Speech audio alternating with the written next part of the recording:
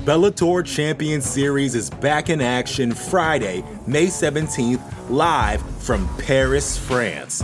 Reigning bantamweight champ Patchy Mix defends his belt in a rematch against dangerous submission specialist Magomed Magomedov. And Cedric the Best Doumbé makes his Bellator debut in front of a home Paris crowd versus Jaleel the Realist Willis. Don't miss the action live at noon EST on HBO here in the US. And visit Bellator.com/watch for information on how to watch around the world. This is the very first time you'll be able to stream a Cedric Doumbé fight here in the US, so make sure you don't miss it. Support for this show comes from Sylvan Learning. When children love learning, they can tackle any challenge life throws at them. Sylvan's Insight Assessment can help you determine if your child is ready for what's ahead. It can also identify gaps in learning and point out areas that could be of concern for your child so they can tackle what's to come. And right now, it's the best price of the year at $29. Go to sylvan29.com to learn more and get your child's assessment for only $29. That's SYLVAN 29.com. You're listening to the Vox Media Podcast Network.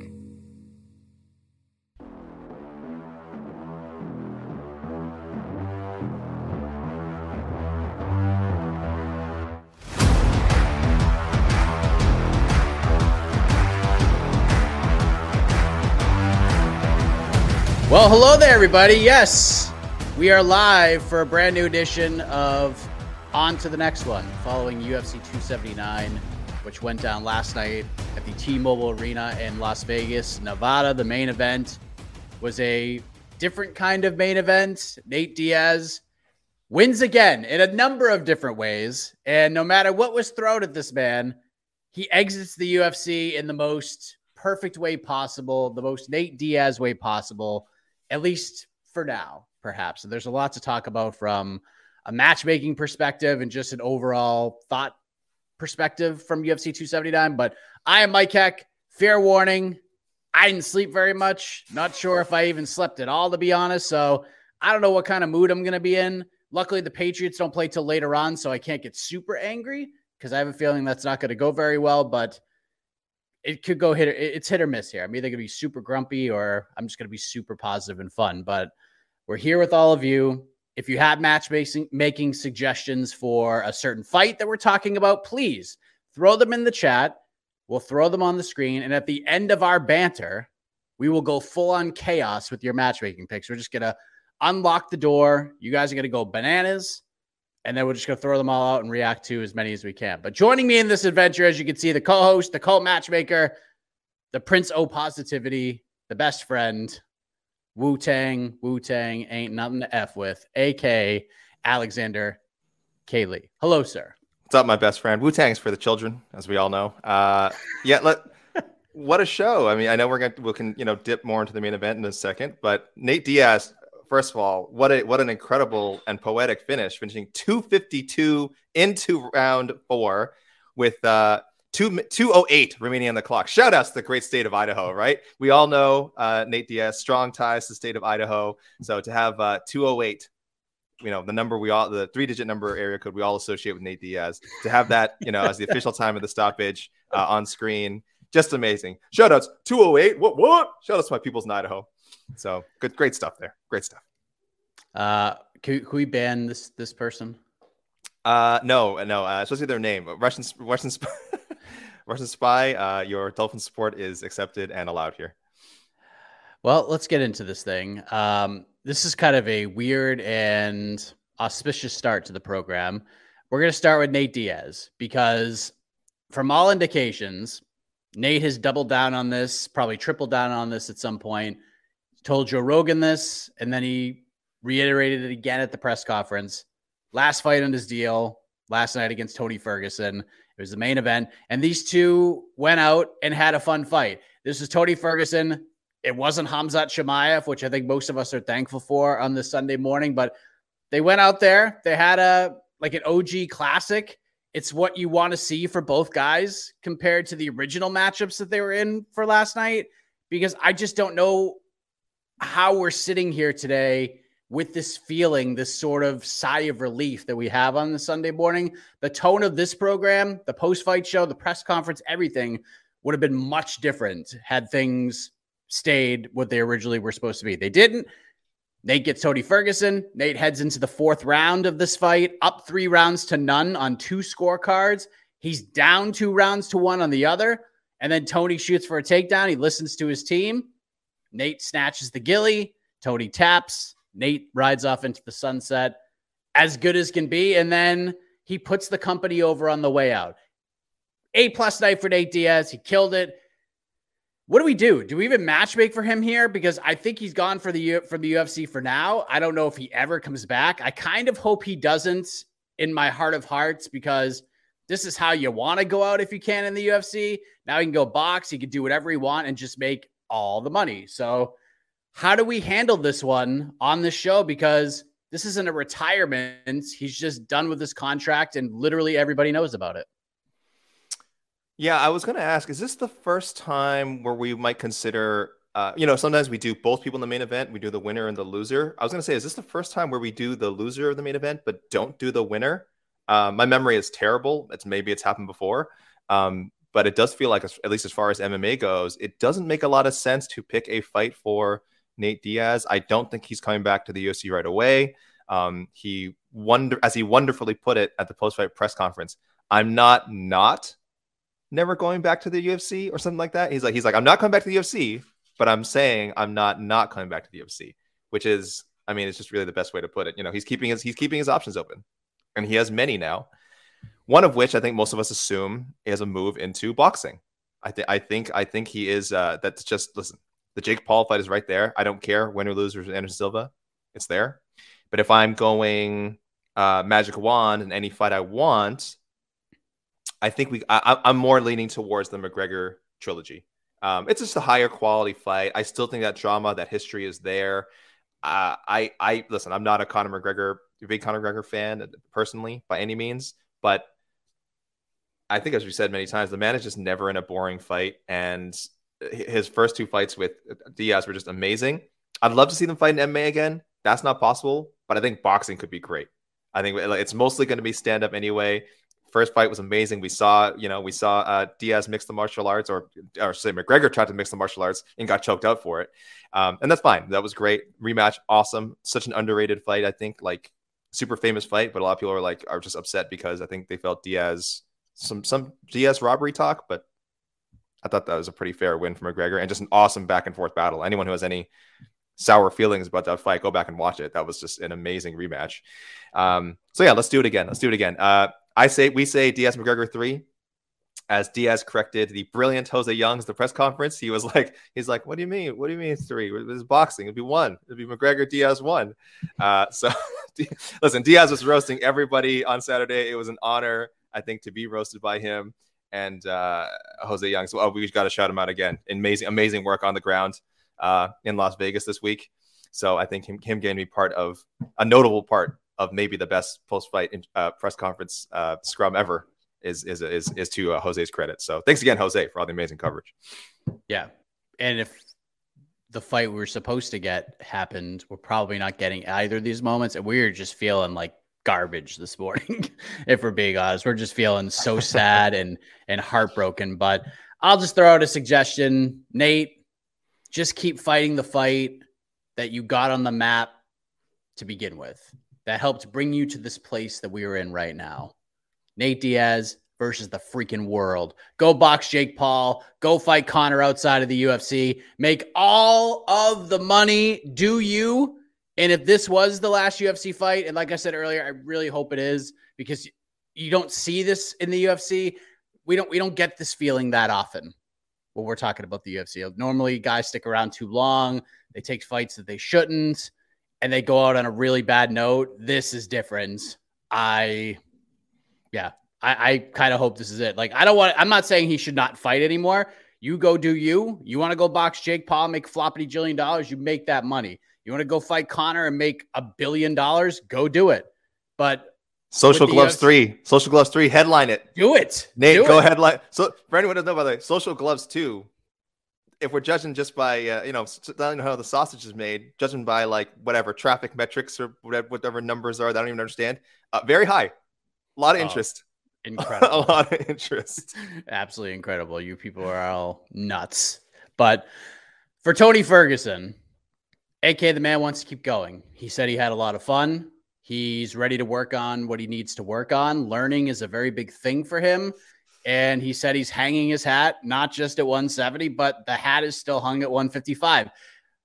But a lot of people, and I'm seeing different things in the comments, and we've seen it throughout the show. While a lot of us enjoyed this main event for what it was, a lot of us also left with the feeling, and this has been a common theme thus far in this program, relief.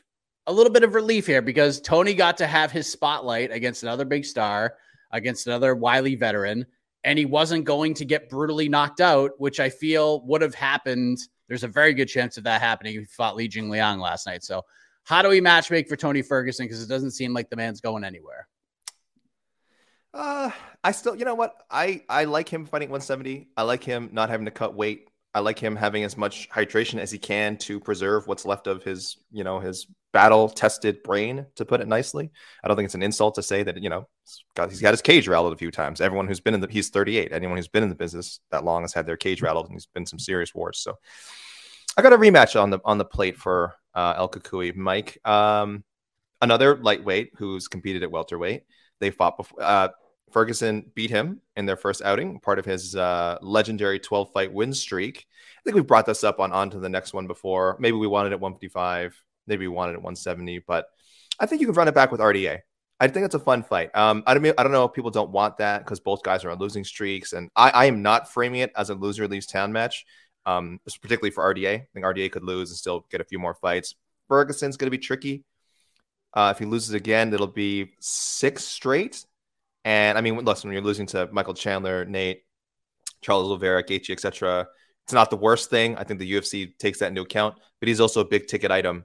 And at some point, they are going to let Tony Ferguson go in favor of signing 8 contender series, prospects or people from that show. So I like the RDA fight. I think it's winnable for him. I think it's entertaining. I think it's been long enough since their first fight. I'm looking now almost 6 years, or whenever this gets booked, it'll be 6. Yeah, it'll probably be over 6 years.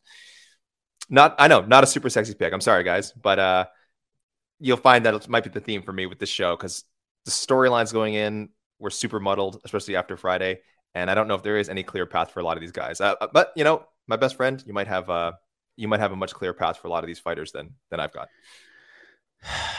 I was kind of thinking a lot about this one, and this has been one of the toughest choices, honestly. And it was for a while. I'm like, what do we do here? Because, and I mean this in the most respectful way possible, any sort of option that popped into my mind, I didn't really enjoy. None of them made me feel good inside like this Nate fight did. So I just couldn't land on anything that made me happy at all. So that made me like nod my head, and I'm like, eh. And then it just hit me.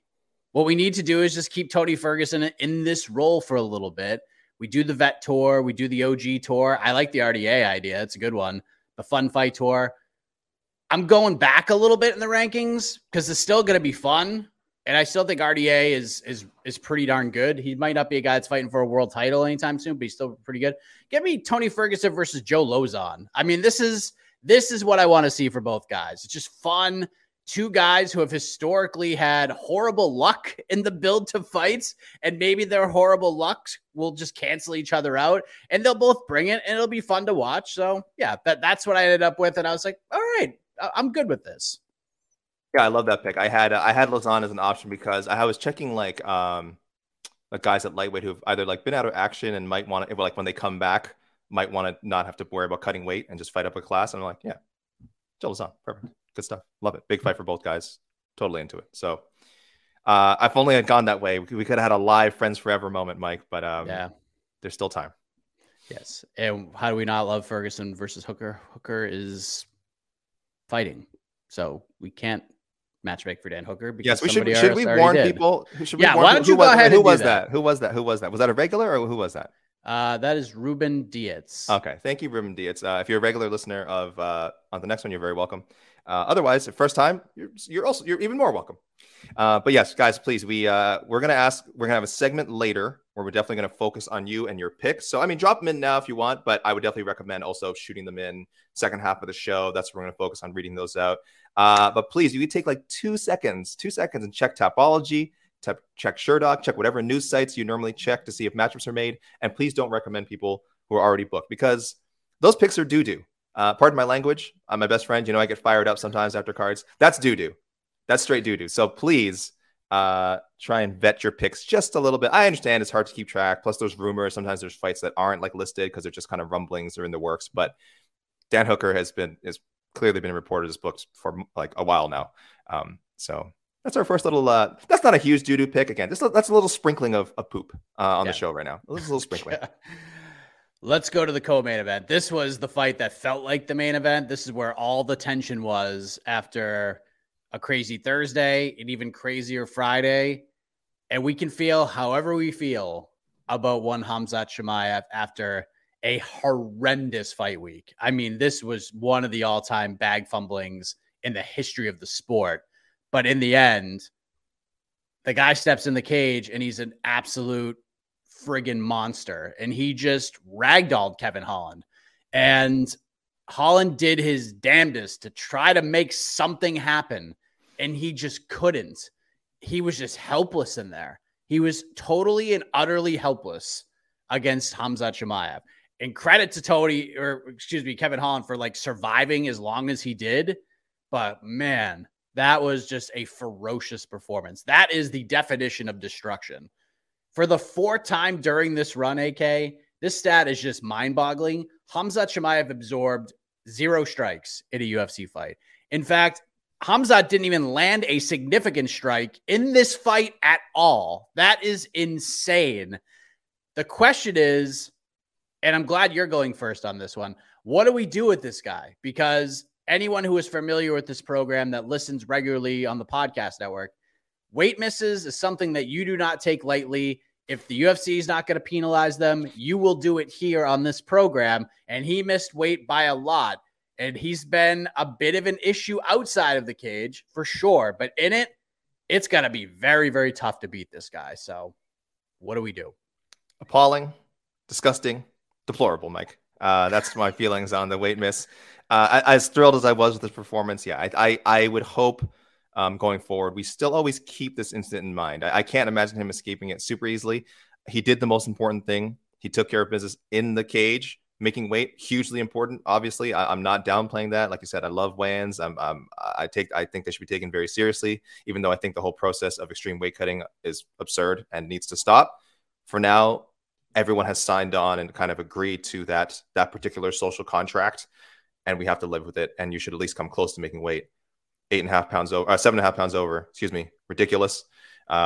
It does feel to me like there was some idea he thought that, if I don't make it, there's a fight. There's Kevin Holland's coming in 180, Dan Rodriguez coming in 180. I could get one of those guys.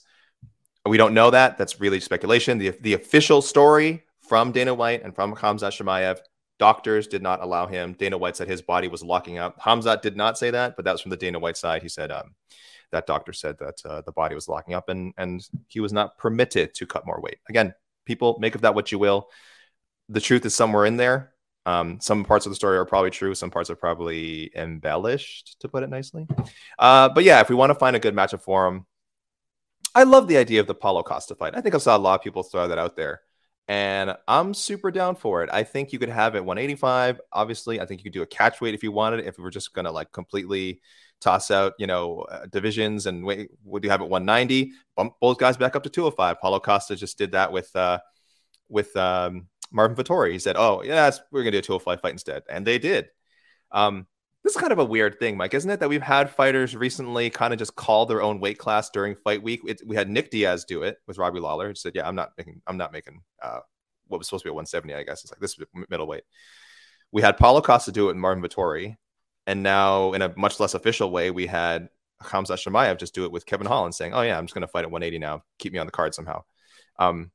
this is weird, right? I mean, do we think like this is like a bad precedent, or do we think like this is like a thing we'll look back on in 22 and be like, it happened 3 times and hasn't happened since,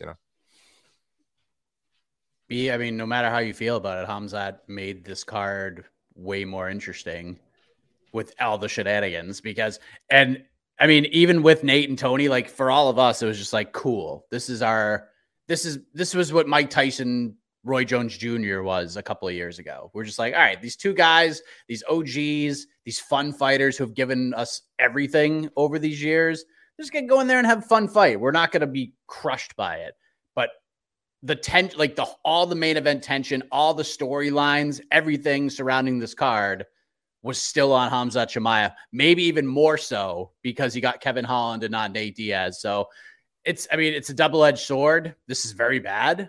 It's very bad, but still it's so interesting now because of this performance. And we talked about it a lot. If he just goes out there and just trucks Kevin Holland, do we forget about everything that happened? Probably not, but winning changes a lot of things. And the narrative is still, Hamzat still did these pretty awful things, but this guy might be the best fighter we've ever seen. We've never seen anything like this guy. We just haven't. So it's just a weird world we are living in right now in the year of our Lord 2022 AK. I just want to say something. I'm sorry. I was looking at the comments, Mike, regarding him never, and we talked about this a lot on the post-fight show, regarding Hamzat ever going back to 170.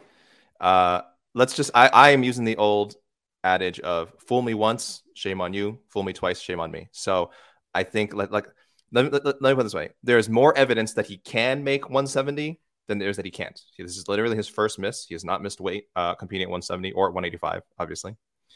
And at the same time, everyone questioning him could be absolutely right. Sometimes all it takes is kind of one like super bad miss for us to to realize, oh yeah, this guy's was killing himself to make 170. Like it's a miracle he made it, however many times he did, and should never do this again. Totally understandable, very true. But I'm just saying, for everyone's like, for sure he's not coming back. Anthony Johnson, who we made a lot of comparisons to Hamzat last night. Anthony Johnson missed weight by like 4 pounds, 5 pounds twice, I think, maybe more than twice, I think, in the UFC when he was competing at 170.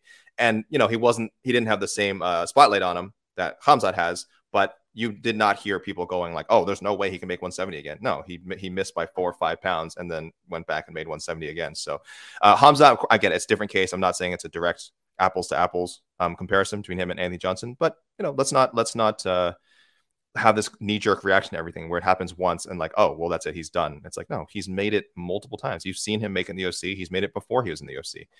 So you're not wrong. You're not wrong at all if you think he can't make it, but I say give him one more shot. Again, fool me once, shame on you. Fool me twice, shame on me. That's it. That's, old school wisdom, I say. Yeah, I see a lot of people, I don't know if like defending Hamzat is the right way to look at it. Yeah, that's weird. That's weird. Listen, let's not defend it. Yeah, you can't. It's indefensible. No, it's indefensible. Yeah. Now the UFC the doctor stepping in and saying, "Hey, stop cutting weight." There's nothing. It's not like Hamzat was weighing 174. Like they knew super early that he was going to miss by a lot. So at that point, you're worried about the fighter's safety. If he still has 7.5 pounds to cut to make weight, what are they supposed to do? Hey, Hamzat, destroy yourself.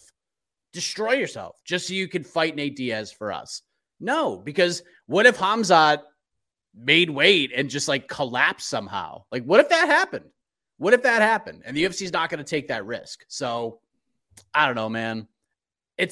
You can't just say, oh, well, the UFC and the doctor said it's cool. Like, so Hamzat gets no blame. He gets all of the blame here. He gets all of the blame. And if we're being fair, the doctor is the one that like, he's the guy who stepped in and said, stop cutting weight, dude. Like, you're going to hurt yourself. But it's just, I don't know. You can't defend it. You just can't. It's fine. I actually, to say this, and then we'll talk about the actual matchmaking in a moment. I actually liked what Hamzat said at the post-fight press conference because he was asked about his attitude and he was asked about how he sort of handled it. Just went up, he was smiling, he was laughing about it, and then he was posting everything on social media, and people just destroyed him for that. But he said something that was interesting. He went to some dark places at the post-fight press conference, but he also sort of took the mask off and he sort of opened up a little bit. He's very respectful of Kevin Holland, so invited Kevin Holland to go freaking train with him after apparently push kicking him in the chest backstage randomly before the UFC 279 press conference that lasted like 15 whole minutes. But he basically just said like, hey, listen, I wasn't going to make weight. It was over. It was done. They knocked it off. I mean, they said I couldn't cut anymore. So what am I supposed to do? Just dwell on it? Am I supposed to just cry about it? No, like I'm trying to move on to the next thing.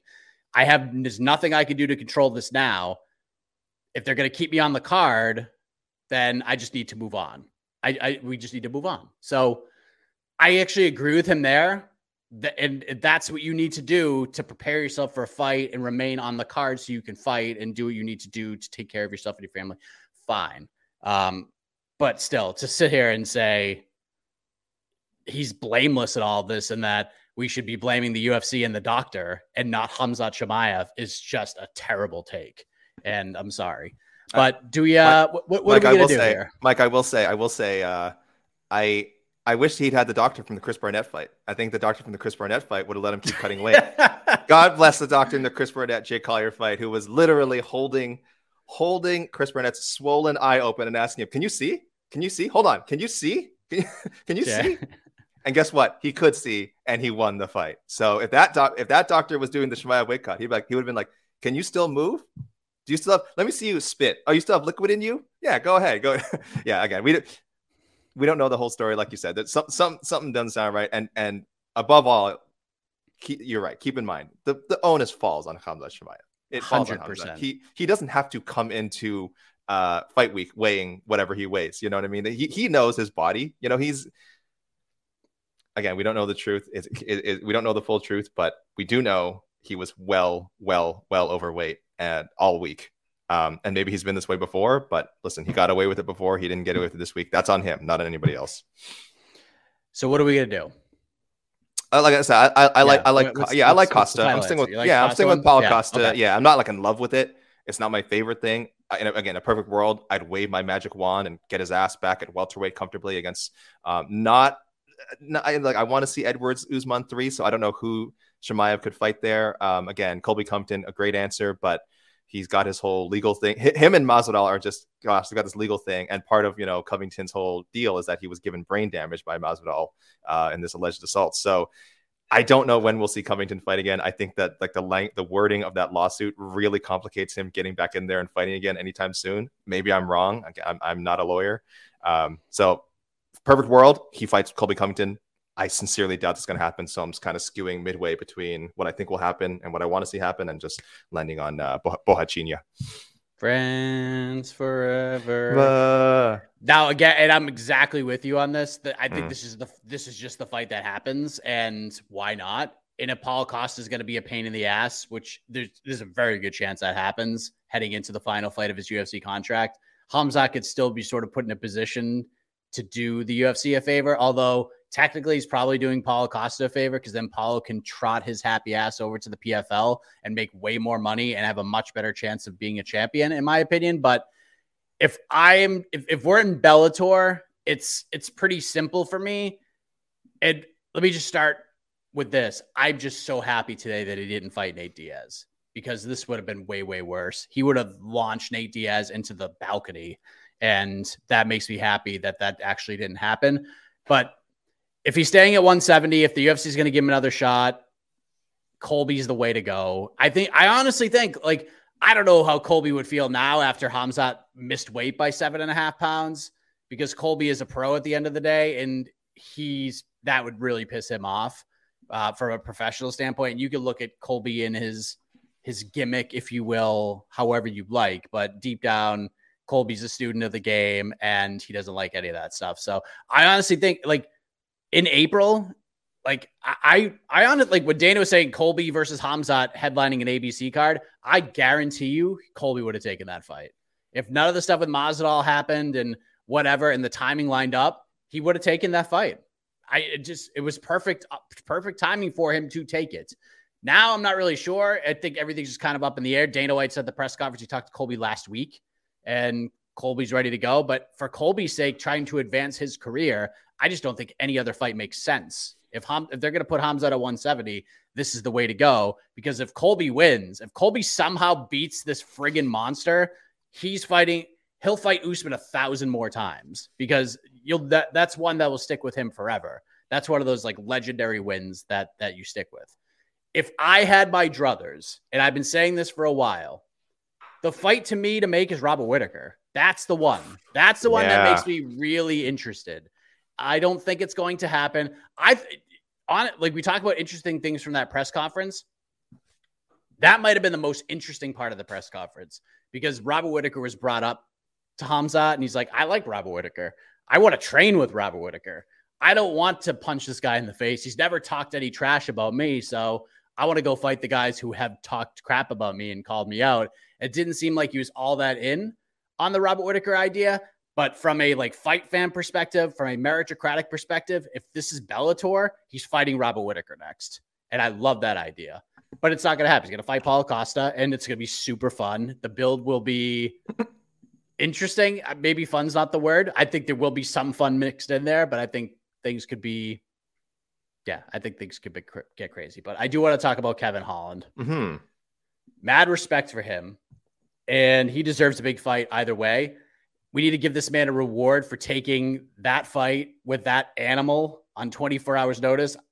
And by the way, don't let Dana White fool you. Oh, these fighters got paid. What do you mean, Mike? What do you mean? What a shame! What a shame that Kevin Holland was posting videos saying he was like, "Oh, I'm making it rain. I'm making more money." It's like, apparently Dana White said he didn't. Dana White said, "Listen, these guys have contracts. Then they show up. They fight for what's on the contract. We don't give fighters extra money. Fighters cannot have leverage. There's no leverage on fight week if things change.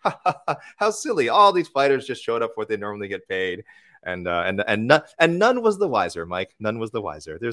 We don't give extra money in these situations. Come on, stop it. Yeah. Stop it. Dana White watched Bull Durham yesterday morning before he stepped up to that press conference, because everything was a very professional answer. You could tell the frustration on that man's face, and he wanted to lose his mind. And he was everything was on the fence. He didn't cross any lines. You could tell he was frustrated. The one thing I truly believed he said was, "I'm glad this fight is over." I'm glad this fight is over. Yeah.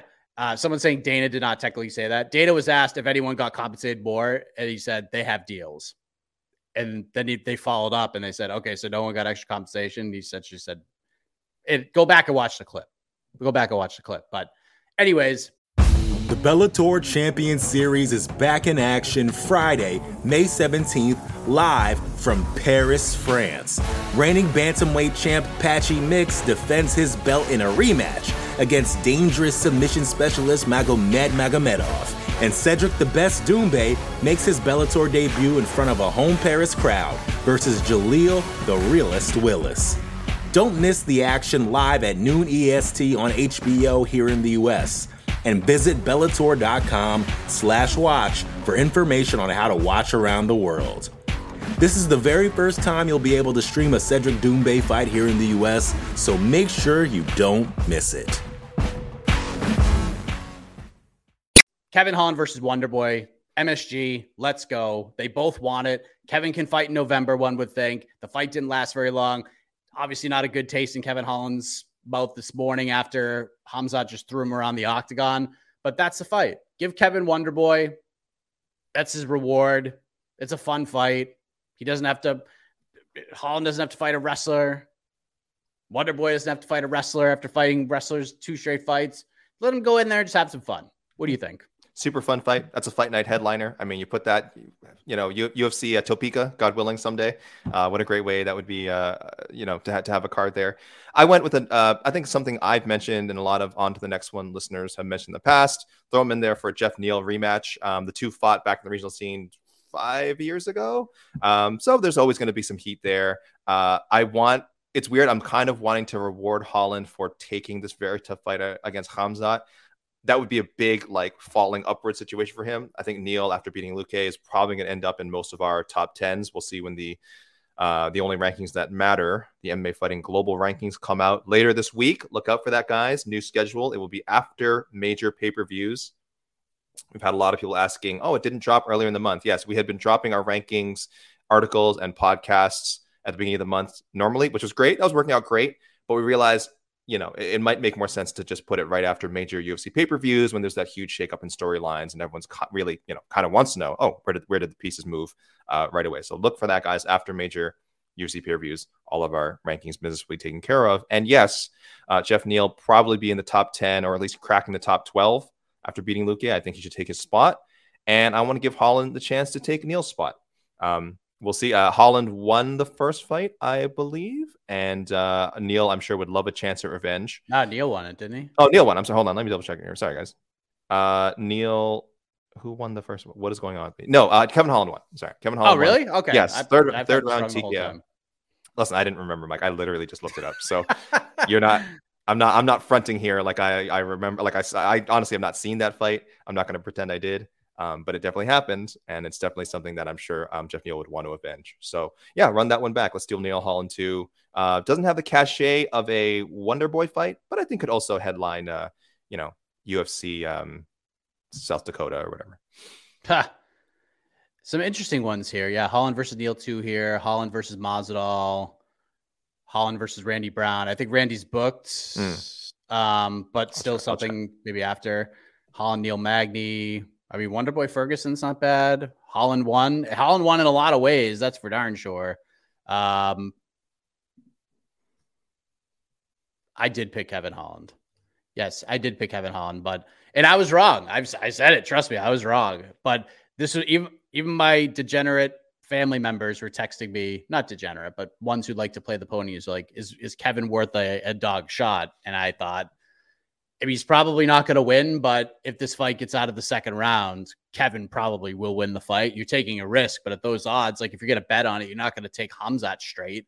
So take a dog shot on Holland. It just seemed like the MMA gods, the way they were shaping up the rest of this week, they were going to shine light on Khamzat Chimaev just having the worst week ever.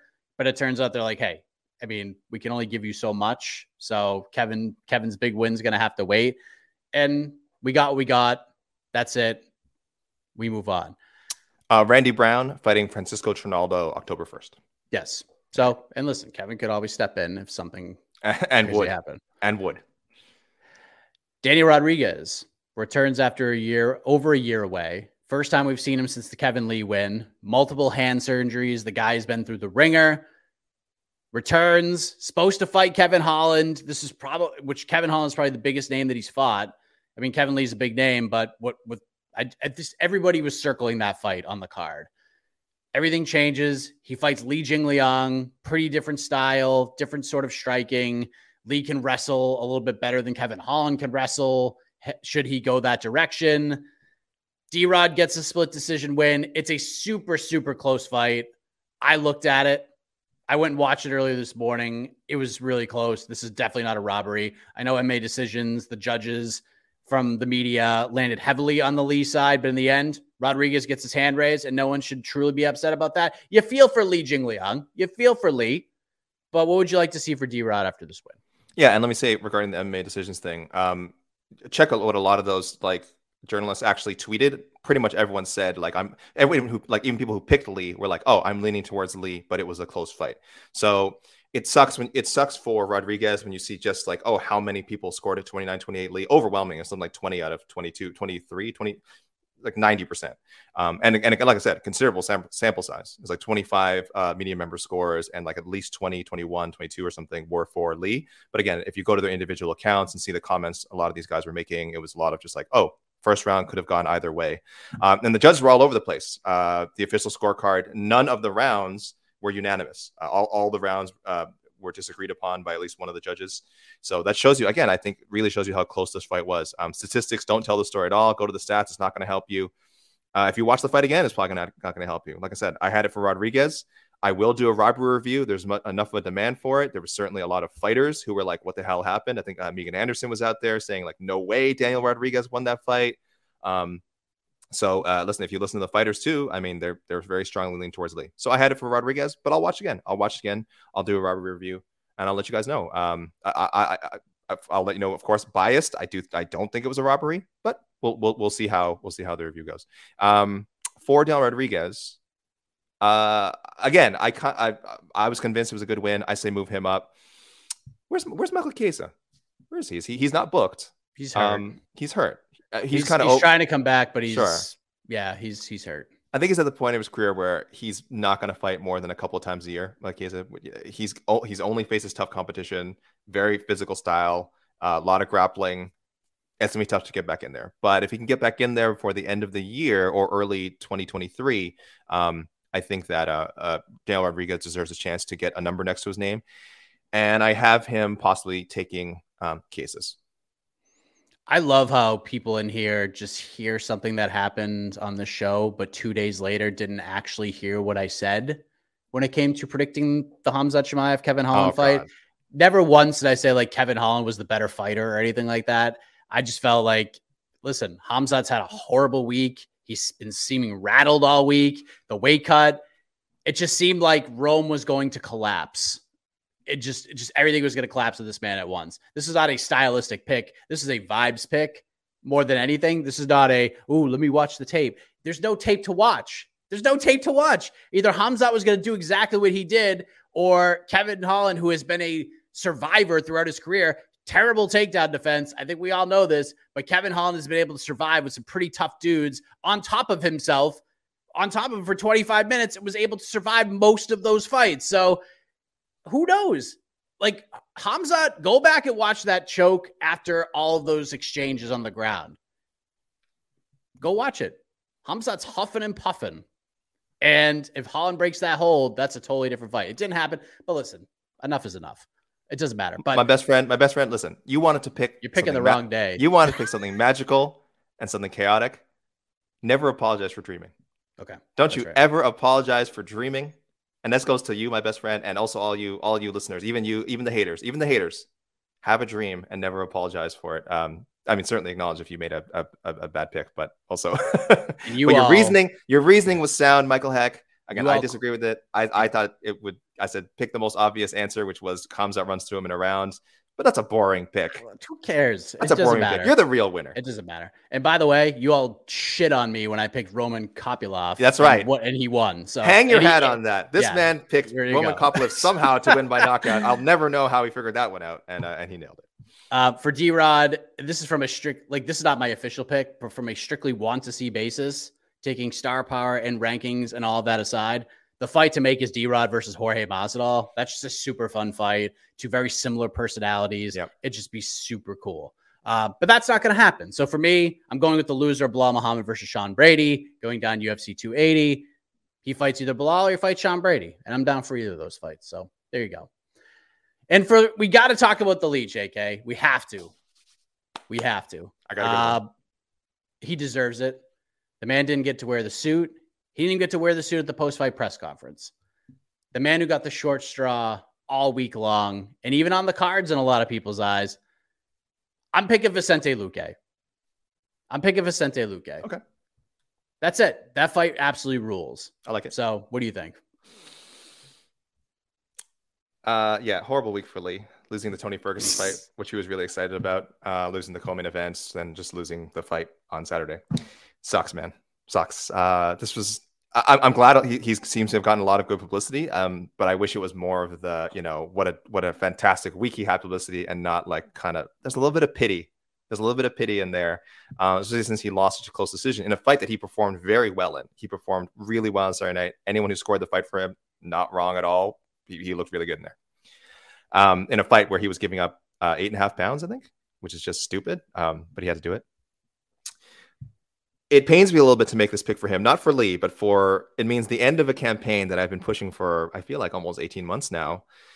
It's a powerful hashtag, which did not work out for who was originally made for, but perhaps it will work out for our man, the Leech.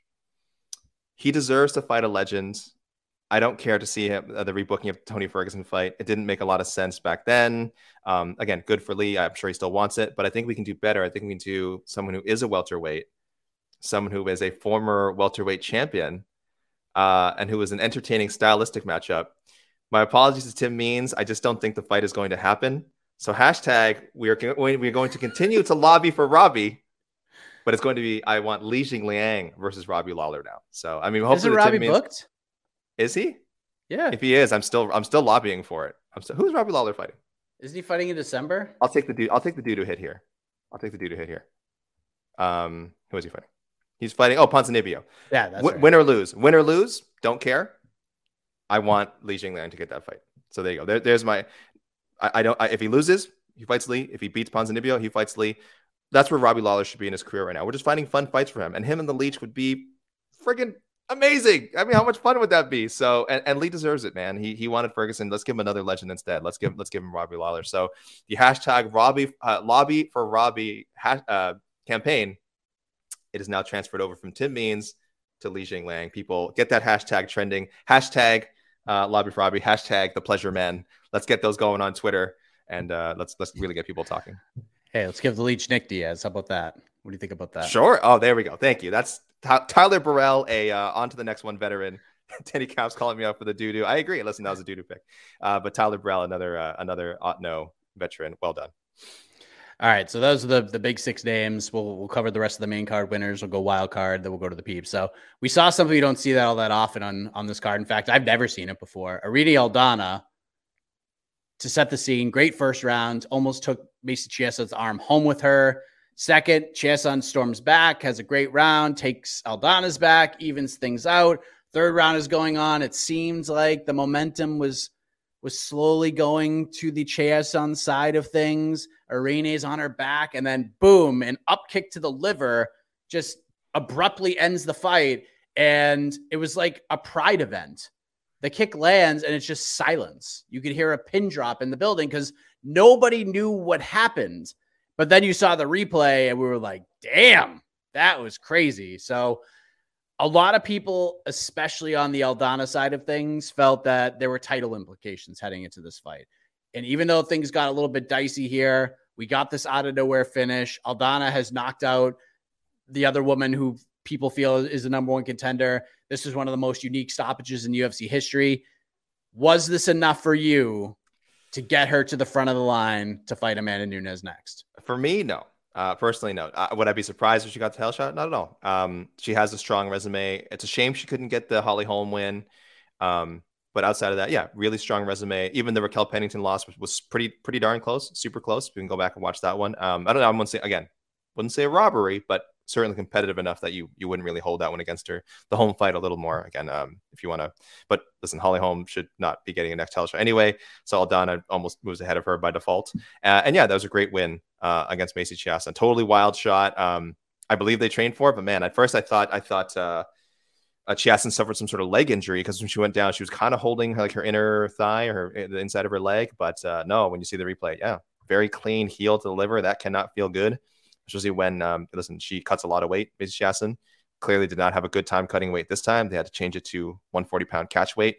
And again, I'm not a doctor, but it's not good for your insides, Mike. It's not good for your insides. When you have trouble, when you're dehydrating yourself and not having a great time of it, and then someone drives their heel into your midsection. And this was in the third round of a pretty exhausting fight too. This was not an easy fight for either fighter. You're going to go down. So really freaky thing and great finish for Aldana. But let's go with Magic Wand big time here because we really don't know what is going on with my choice. Jermaine de Randamie. This was to happen Madison Square Garden last year. But GDR, listen, she's made a lot of money in this business. She's taking her time. I know coming back. She missed that fight because of an injury. Probably could still be recovering from that. And if that's what she's doing, more power to the Iron Lady. She should take all the time she needs. Again, she has spilled her blood and paid her dues in the combat sports world and MMA and kickboxing. No reason to rush her back. But if she can come back within a reasonable amount of time, let her and Aldana fight for the next title shot. Yeah, and I see some different things going on in the comments that who else is there? Who else is there? Irene Aldana is a 35er. She's a 35er. She's missed weight. I know this fight was at a catch weight. She explained it. It had nothing to do with her. She was a pound away when she got the call that Macy was not going to make weight. And they were even concerned that Macy was even going to make the 140 catch weight. So she was like, all right, I ain't cutting anymore because I'm not going to give this woman any more of an advantage than she's already going to have.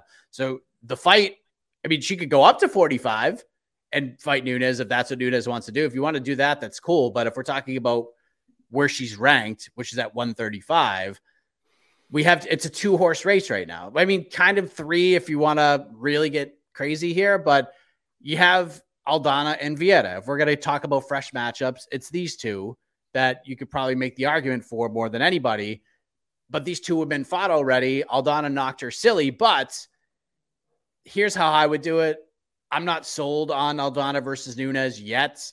I think it's in Amanda's hands. She could fight at 35. She could fight at 45 and do whatever she wants to do. So I say, even though it wasn't the most, these wins weren't the most like unbelievable and we're not really talking about them, I say just give Caitlin Vieira the shot. She's got wins over Holly Holm, over Miesha Tate. Just give her the damn title shot. She's probably not going to win. And let's give Aldana one more fight. I'd like to see a little more out of her. Aldana versus Juliana Pena. And if she wins, she's next. And if Juliana Pena wins, Juliana gets her damn trilogy fight with Nunez. This is kind of easy booking in my eyes. So that's good logic. That's the fight. That's good logic. Damn you and your logic, Mike. That is ridiculous. You're supposed to be super rational after having no sleep and having to get ready for the Patriots home. Are they playing at home today? No, I have not. They're in Miami. Away start. Okay, away. Yes. Yes, Miami. Yes, they're in Miami. Johnny Walker shut up a lot of us, myself included. Hand is up on that. I took some L's yesterday for sure, and I'm okay with that.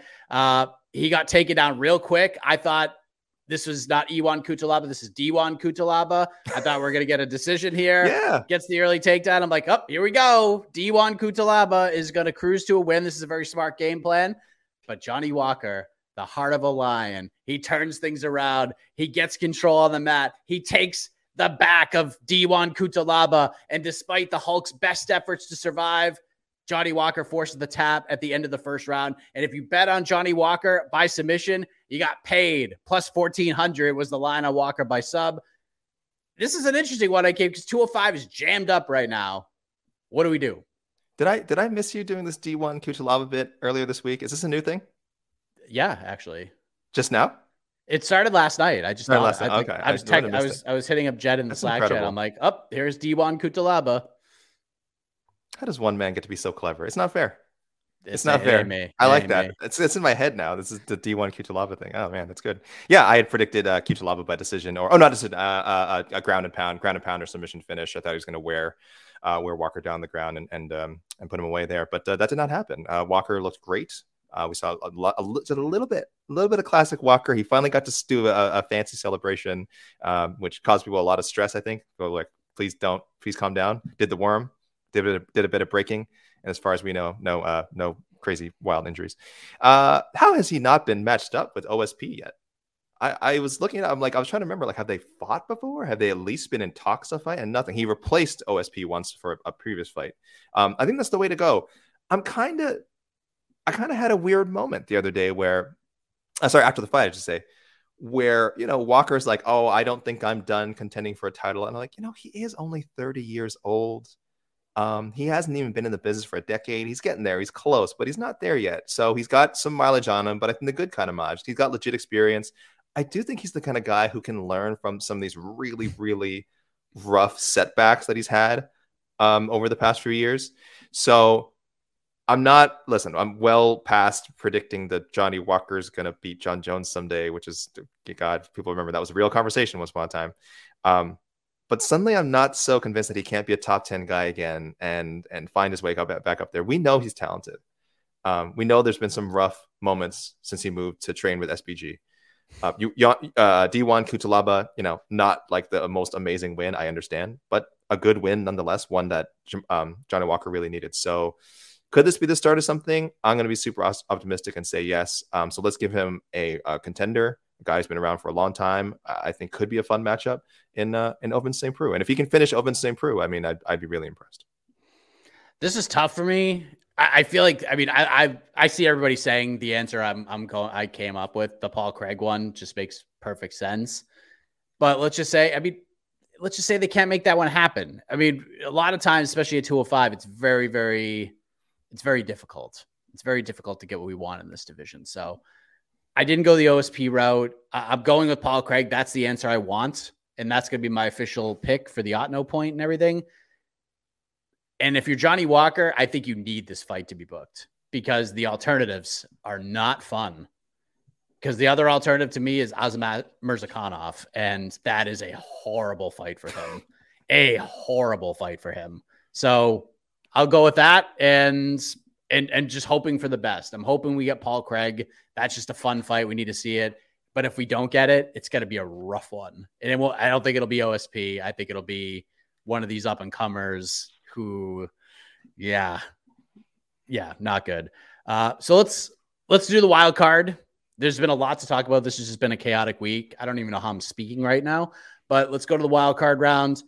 One fighter we have not match made for yet, and we'll match make for them right now. But we should also say we should put over the great Chris Barnett, put over Huggy Bear. Beast Boy. Let's put over the Beast Boy. Apparently, I have not seen this because a lot of people are throwing this up there. There's a couple of things that have been constantly messaged to me, and some things that I've seen here. One was the John Kavanaugh tweet in the John Kavanaugh thing where, we got thrown out, no shoes, none of that. I talked to like other managers about what happened, and the managers that I spoke with basically told me what Dana White said at the press conference. Like, since the pandemic started and since they went back to arenas, they don't really let it. And I know for a fact that some fighters have like snuck into the arena and were able to avoid this, but for the most part, they're not letting the fighters stay. You go in there, you fight, and then they send you back to the hotel, and then you can do whatever you want to do the rest of the day. You can't watch the fights in the back. You can't watch the fights in the crowd. That's how it's been for like 2 years. So this is nothing new. The no shoes thing was kind of a weird one, but from everybody I talked to, there was no like big conspiracy here. It's not like, hey, Johnny Walker, get out of here. But that's just the way that it is. That's the procedure because of the world being what it is right now. Yeah. So just wanted to throw that out there. But apparently Chris Barnett had to take him like a fan. He guess he went on IG Live and a fan had to take him to the hospital or something. Like it's just crazy, man. It's just crazy. Yeah, that was so like I'm glad. I think I see a lot of fans and things kind of commenting on it, but I think most of the media was pretty much like, we need to hear the other side of the story. Like, this is weird. Yeah. This just doesn't sound like we're getting the whole deal here. John Kavanaugh, with respect, I mean, it does feel like the kind of thing he would just kind of tweet off the top of his dome, even as almost like a piss take. Like, I wonder, like, he's like, oh, well, we have this great picture of us leaving, and how funny would it be if I tweeted this and said like, oh yeah, we just look at this, no shoes, just kicked right out of the building. So I don't know if he was caught off guard again. Okay, so just please, to clarify, Mike, go ahead, please. Just to clarify, because I honestly, yesterday was such a blur because we were covering multiple things at once. So a lot of the stuff just kind of like fell under the radar because I'm covering one event, but I'm covering another event at the same time because there's so many events. Apparently Chris was taken to the hospital, but no one like came and got him from the hospital. So yeah, I guess that's the story. That's what he posted on social media. I'm looking at ESPN's Twitter right now, who is the freaking partner with the UFC. And they're saying Chris Barnett did not let being left at the hospital after UFC 279 bother him. And it basically, I guess he sang a song and took it very Chris Barnett-y. And that's why we love this man. We do. Oh, by the way, ESPN MMA also just tweeted the 209, the stoppage at 209 thing. The official time of the stoppage was 2:08 remaining in the round. Stop this. ESPN, don't do this. You're better than this. Come on, dude. You're better than this, ESPN MMA. Don't do this. Stop it. It's a cool story. It's a cool visual. I get it. It's not true. The official time of the stoppage. But whatever. Listen, there was 2:09 in the clock. So, again, I'm not going to go nuts about it. But yes, Chris Barnett, we love him, Mike. You and I kind of talked about it last night and even just before we started the show. Like, it would have been a fun wild card pick, but also we just want to see him have fun fights. So there's no real reason to like kind of scour the rankings and go like, oh, who's above Chris Barnett? How does he rise up? Who cares? We said perfect world. They re-signed Rocky Martinez, and we finally get Rocky Martinez and Chris Barnett, which I thought was going to happen like for sure when they were both briefly in the promotion at the same time. But Rocky didn't have a lot of success and got released. Barnett having just enough success to stick around and be his lovely self. That was so crazy. We can't talk about this enough. We were in the chat, like Jed Meshew had mentioned, like, is he having a stroke? Like he was so, his face was so out of order, so disfigured, and like in such rough shape. There was that, or was his jaw broken by like the neck crank that Collier was putting on him? That was a possibility. again, we talked about the doctor in the eye. He could not see out of that eye, at least not for a little bit, until the doctor kind of helped him out, I guess. And he could see enough to win the fight, so it can't have been that bad. But it is strange that that continued. I would have had no problem with it being stopped, but I am so grateful to everyone involved, the fighters and the physician, bad judgment or not, that the fight did continue. And we got one of the best, most feel-good moments of the year, and one of the best feel-good moments since the last time Chris Barnett won a fight. That's just the brightness and the energy and the sheer joy this man brings to fighting. So yes, out of respect for him, we mention him, but don't worry about who he's going to fight next. Just give him a fun fight. No more Martin Budais, please. I went with Jailton Almeida, man. I mean, Philly Mills. Oh, okay. Cole Conrad. I'm doing multiple things at once. For a minute, I was like, okay, continue. If by some chance people haven't read, by the way, Shaheen El-Shadi's Cole Conrad piece, please go to MMA Fighting and look it up, or just Google it, because if you Google Cole Conrad, it's probably the first thing that's going to pop up right now. Amazing catch up with the undefeated former Bellator champion. But yeah, I went with Jailton Almeida. The closest thing we have to sort of like comparisons to Khamzat, like we were saying on the show, we've never seen anything like how Khamzat has started his UFC career, and I'm kind of like, we're kind of seeing it almost already with Jailton. He is destroying the first three guys he fought. Yes, not top 50, even not even top 50 competition, but the guys are putting in front of him, he's running through them. It's ridiculous. His grappling is so dominant, fun to watch. He's an insane finisher. I'm ready to push this man. If he's insisting on staying at heavyweight, then let's not waste time here. I want to push him as high as he can go within reason. So we can't do Ngannou. We can't do Cidelgan. We can't do Tai Tuivasa. Well, people might disagree. Maybe they can do Tai Tuivasa, but I wouldn't. And then we can't do Curtis Blades. Those are my top four at heavyweight in the UFC right now. One spot behind them, a man who just picked up a huge win and jumped into my top five, Sergey Pavlovich. I did kind of joke before, I think in a previous show, run it back with Derek Lewis because people were whining about that stoppage, which I was fine with. But since I don't think that's going to happen, I don't think they are going to rebook that. Let's go, Jailton, push him up there, see him and Sergey. Let's see what happens. I think Almeida wins that fight. I think he's going to be small compared to all these heavyweights. I don't think it matters. I think his grappling is so good. I think he's such a powerful athlete. And I think once he gets down there, anyone who goes with him is dead.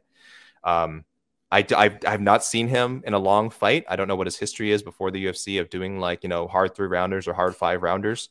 So it's certainly possible that that his gas tank isn't what it needs to be like a top heavyweight or a top light heavyweight. I don't know, but I'd love to find out. And I think a fight with Pavlovich wouldn't go 5 rounds anyway. So yeah, I'm going all in on this. And listen, make him 1-2 fights away from a title shot. Let's just do it. What are we waiting for? I like the pick. At first, you broke my heart because, I mean, as you know, on Sundays, we do this show and we're like running the site at the same time. So there's a lot happening. So I'm trying to like balance both of them, but also try to hear everything you're saying. I thought at first you said Almeida versus Chris Barnett, and I was going to cry. I would never. Oh my goodness, I would never. Don't do that. Please don't do that. Oh, by the way, Almeida has gone to a decision once in his career, and he lost 3-round decision. This is on Sherdog, hat tip to Sherdog. He fought Bruno Assis at a Shuto Brazil show, January 2018, lost by unanimous decision. So I'm going to try and dig up that fight. I'd love to see how that went.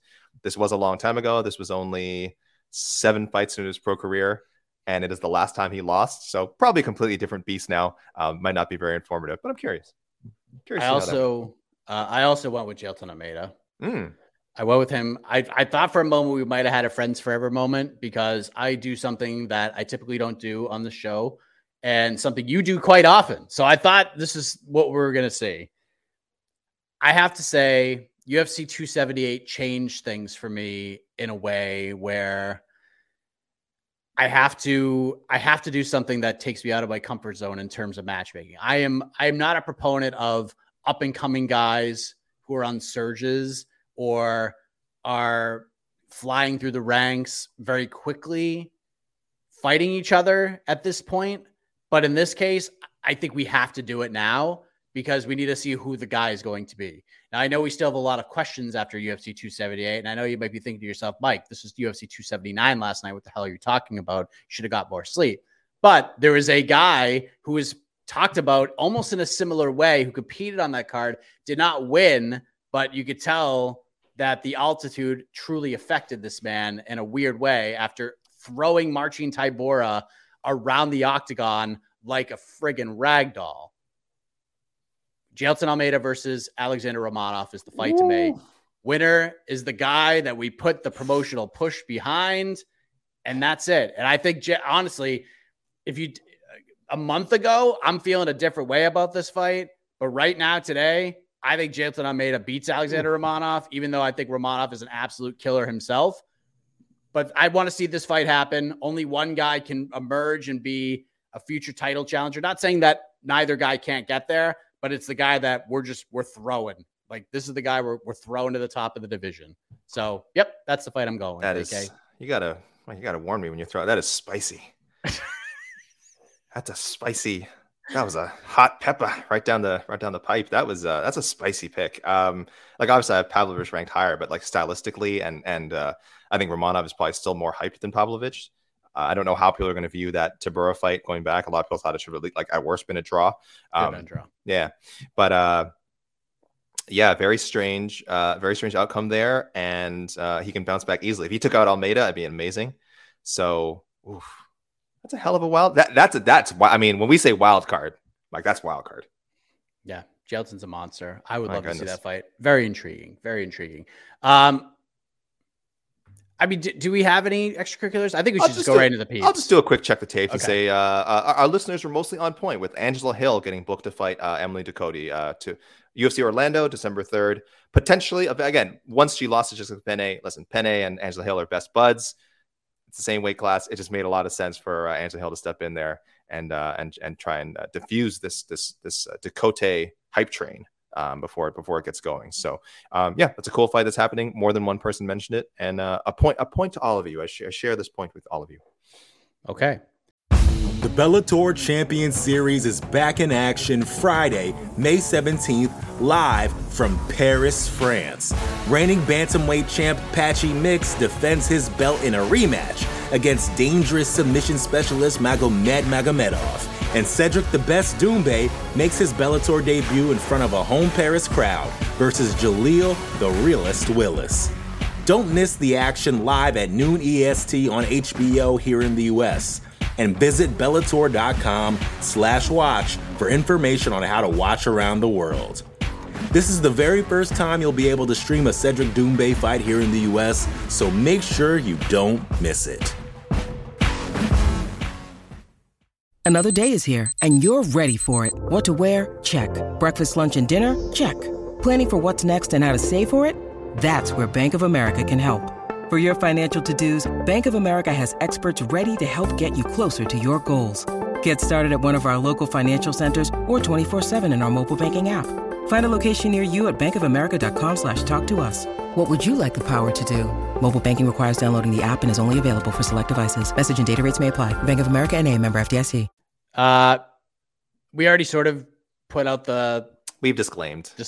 Okay. Yeah. So I'm going to go to the peeps real quick that usually come to us. I'm just going to find some certain matchups. I'm not going to go through all of them because some people just send me literally every fighter on the card, and we're not doing that today. So I'm going to see if anything really sticks out. John Ray, who I think is in the chat, Barnett versus Taffa in the UFC's first super heavyweight fight. The only two men to ever miss heavyweight in the UFC. Aldana move up to fight Dumont, featherweight title eliminator. I mean, fine. Don't love it, but he likes Lee versus Rodriguez too in a full camp. Holland versus Brian Barberina. Turd Ferguson. Hamzat would have absolutely destroyed Nate, and Lee would have absolutely destroyed Ferguson. Nate Diaz versus the Jake Paul Anderson Silva winner. Shemaev Colby. Daniel Rodriguez versus Luque or Holland. Aldana Pena. Oh, we got Dudu. Damn it. No, already? Julian Erosa versus Darren Elkins. Booked versus JSP. Alatang Ali, Basharat, Gravely winner. Oh, God. Oh, Mike, you just turned pale. I just saw the color. I saw the color leave your face. Chris Barnett versus Jailton Almeida. You're suspended from making picks for like 2 weeks. John Ray, you're in the chat right now. This isn't John. No, this is Turd Ferguson. Oh, Turd Ferguson. Oh, Turd Ferguson's a troll. Turd Ferguson's. Listen, you're right. We had to suspend or ban Turd Ferguson going forward. He had the ultimate dude pick like a few weeks ago, didn't? Oh man, just no, stop it. Craziness. Harry Dewaskin, do we have anything new here? Chris Barnett versus William Knight. I like that. Yeah. That's a fine idea. Sure. Jailton versus Shamil at UFC 280. Apparently this, and you'll agree, apparently this guy's not a Julian Erosa fan because he picked Julian Erosa versus Ryan Hall when he returns from the knee injury. RIP Julian Erosa. They were on the same season of The Ultimate Fighter, right? I'm not crazy. That's a thing, right? They were on the McGregor. Were they not on the McGregor? You would know this way better than I. Let me. Yes. Actually, this is a season I don't remember watching like closely. They were on the same. Yes, they were Team Faber, Team USA teammates. Julian Erosa, Ryan Hall. I'm pretty sure they did not fight on the show. No, because Erosa was beaten by the GOAT, Artem Lobov, so he would not meet Ryan Hall. D-Rod Pereira, Lee versus Stephen Thompson, Kevin Holland, Alex Barono. No more fights for Tony. Marcus, Tony Ferguson, Matt Brown. Cool. I would watch that. Yeah. Nate Diaz box AJ McKee. What would the size difference? I guess AJ McKee's a pretty big. I mean, he's a lightweight essentially. He's got to be cut in a lightweight. He says he's like 175, 170, 175. I actually think that would actually work. Creative. If they could pull it. Yeah, I don't mind that idea. Shemaev, Costa at middleweight. And I've seen this a lot, so we might as well address this right now. Khamzat versus Shavkat Rakhmonov is his selection at welterweight. I just don't feel like this is the time to do it. No, I think this has to be a title fight. Like if Khamzat's going to stay at 170 and if Khamzat, let's be clear at this point. And I was wrong with my pick and I was a little grumpy earlier and I apologize. If Khamzat Chimaev is staying at 170 and he can make the weight consistently and he fights if he fights Leon Edwards, he's going to win. He's going to be the welterweight champion of the world. He's going to beat Leon Edwards. It's just no disrespect to Leon. What he has done, this moment will live with us forever. We'll be talking about that moment of Leon Edwards becoming the welterweight champion forever. Usman is interesting, but honestly, I think Chimaev beats him too. Like I'm completely sold on the skills of this man. 100%. And Gilbert Burns is the man. He's really good. And I think a lot of people may have forgotten that. But this is a title fight for sure. And I think Shavkat Rakhmonov is the real. I just don't think he beats Chimaev right now. I think we save that fight. Give him a couple more vet tests. Give him a couple names. Let him build that confidence even more. And I know he's super confident right now. But when that fight actually happens, and it's for the welterweight title, it's going to be gigantic and it's going to be super intriguing. But I feel like if you do it now, it's too early. What do you think? Yeah, I'm Mr. kind of like, oh, why wait? Just, don't protect prospects, throw them in there together. But when I say don't protect prospects, I mean, I'm super happy to like throw in guys who are like within the same range. Shavkat, I'm going to go to the MMAfighting.com rankings real quick. I'm sure he's in there. We have him pretty high. We have him pretty high. Okay, let me see. I'm jumping in right now.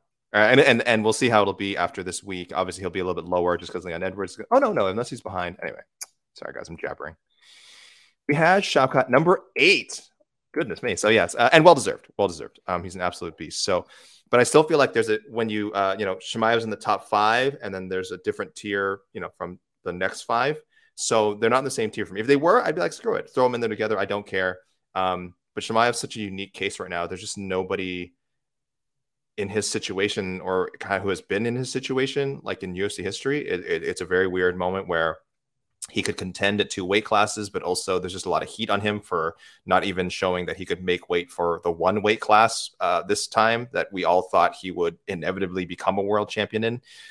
Strange situation to say the least, even by MMA standards. But yes, back to the Shavkat point. They're just at different points in their careers right now. If the fight happened, I'd be super excited. Very cool fight. I just don't see the promotional value in it. And even from a fan standpoint, I imagine most people wouldn't be super interested in seeing it now. But you know how we'll find out, Mike? What's the best way? What's the best way to get the voice of the people? I always say, put up a poll. It's poll time. Oh, no.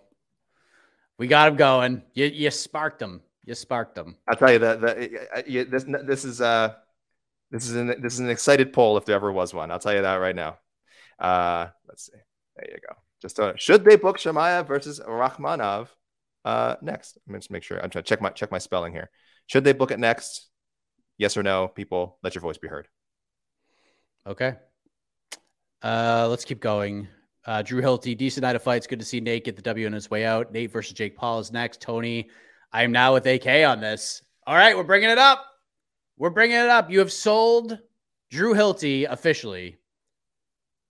He is suggesting he is on Team AK. And chat, I want you to chime in on this because this has been a hot topic. Is now the time to do Tony Ferguson versus Paddy Pimblett? Do we do it now, AK? Let me see the comments. Throw it in the comments, people. Throw it up. Throw it up. Drew feels like it's time. Patty, hashtag Patty Kukui. I don't know. We got to work on the hashtag. It's always time for that fight. It's always time. Listen, this is the right matchup. Let's make it. Let us speak this into existence. We manufactured. Listen, I'm not ashamed to say we manufactured this conversation a few months ago. We had a whole a heck of a morning headline dedicated to it once upon a time. Thank you, Mike, for giving voice to the voiceless who want to see this matchup. What do we got here? Some people saying yes. A lot of yeses. I'm seeing a lot of yeses. Purist Noob 9. Patty kills Tony. Okay, let's settle down. Let's not. We all want to see Scott McCrate, our pal. Oh, by the way, big shout out to Scott McCrate, regular listener of all of our MMA fighting programming, very supportive. He posted on MMAfighting.com in the comments his Tapology picks. Mike, our pal Scott was one insane Chris Barnett comeback away from going 13 for 13 last night. That's the only fight he got wrong. Was the Chris Barnett fight. And again, it pretty much looked like he was going to nail that in the first round. So Scott, next time that perfect card is coming. Good luck with that. But 12 out of 13. And if a doctor had just done his job and stopped that Chris Barnett fight, Scott, you would have gone 13 for 13. So shout outs to you. Mike, the people have spoken. I'm seeing at least, it's not an insane thought. You're looking at the comments right now. I'm pulling them all up here. It's not great. 23 Danny T, safest fight for Tony. Maybe it is. Maybe it is. Shannon Roberson, hashtag Batty and the Boogie. I like that. Batty and the Boogies. There we go. That's a great hashtag. Duh. Shannon. We got the dumb as F in there. I mean, people are really getting after it here. Presser would be bananas. A lot of no's coming. I'm seeing a streak of no's and nas. I think a lot of these is people's using burner accounts. We all know the real people want to see this fight. Patty D Sharp shots. Patty versus Tony. London. Let's go. I love how Ariel gets credit for CM Punk's for quote. Voice of the voiceless. That's the best. This is how you know. Listen, Gary Freeman, you're our buddy, but this is how you know. Put down the MMA. This is how you know you're watching too much MMA. Watching too much MMA. Listen, except our show. Definitely keep listening to our show. But yeah, no, listen, I'm into it. All right. So I think we have enough here. It's 50-50. It's still another debate. Maybe this we'll have to do this on the show. You know what? Listen, I like to go to the peeps here. I like to go to them a lot. I'm just going to dig through. I want to go to the people that are here. We've made this pretty clear that on these live shows, we like to go to the chat for these picks. I'm just going to look real fast and see if we have anything here. I'll mention some other stuff later, but yeah, hit them up. Holland, Demolador, D-Rod versus Chiesa, Walker versus Jacoby Roundtree. Winner of that. There's an interesting one that I saw in here. There's Dad Jackson, who has had some rough picks. Oh God. Let's see. He's got some doo-doo. Johnny Walker versus Volkan Ozdemir, who's fighting literally a month from now. Chris Barnett versus the Ultimate Fighter, Muhammad Usman. You like? I saw someone recommend that. People are kind of like, they want to see the difference in physiques. That's fine. I love those contrasts too. But let us just say, by the way, Chris Barnett, you're a beautiful man. You have a beautiful body. Never change. Never let anyone say different. Muhammad Usman, also obviously great athlete, looks great. But I don't want to make this some haha thing. Oh, look how much more muscular Muhammad Usman is than Chris Barnett. Beauty comes in all shapes and sizes. We're not shaming anybody here. Chris Barnett, you do you. Mo Usman, you do you. That'd be a fun fight. Actually, I'm actually kind of into that. Our pal Viking is spamming. Viking, please stop spamming this. I will acknowledge it. Patty versus Guram. It's a terrible pick because Guram would probably kill Patty, and that is not what the UFC is trying to do right now. So I understand. I understand the motivation behind the pick, but let's push that one somewhere down the road when they've kind of squeezed all they can out of the initial Patty Pimblett sort of hype run. He's on a hell of an upward trajectory. And at some point that is going to end. This is combat sports. No one goes up and up and up forever. Everyone hits a ceiling at some point and comes down. On the way down, you make the Guram fight, but we don't need to do that next. And a lot of Julian Erosa fun. Julian deserves some shine too. Great win over Hakeem Dawodu. A lot of different matches for Julian Erosa, and I like all of them. So go do whatever you need to do. D-Rod versus Luke A. Juicy J. Somehow not the most objectionable nickname on the card. I can't believe it. Some Hobbs, Rob Whitaker's. I'm going to be done with the readings here. A lot of them are very similar and the same. Yeah, and we're just going to go to the peeps here. But do you have any like consistencies? Just some nice comments here. Our pal Casey Carpenter, regular Otno contributor. Great job by all you guys this week, especially Mike. No, other way. Mike and Jose.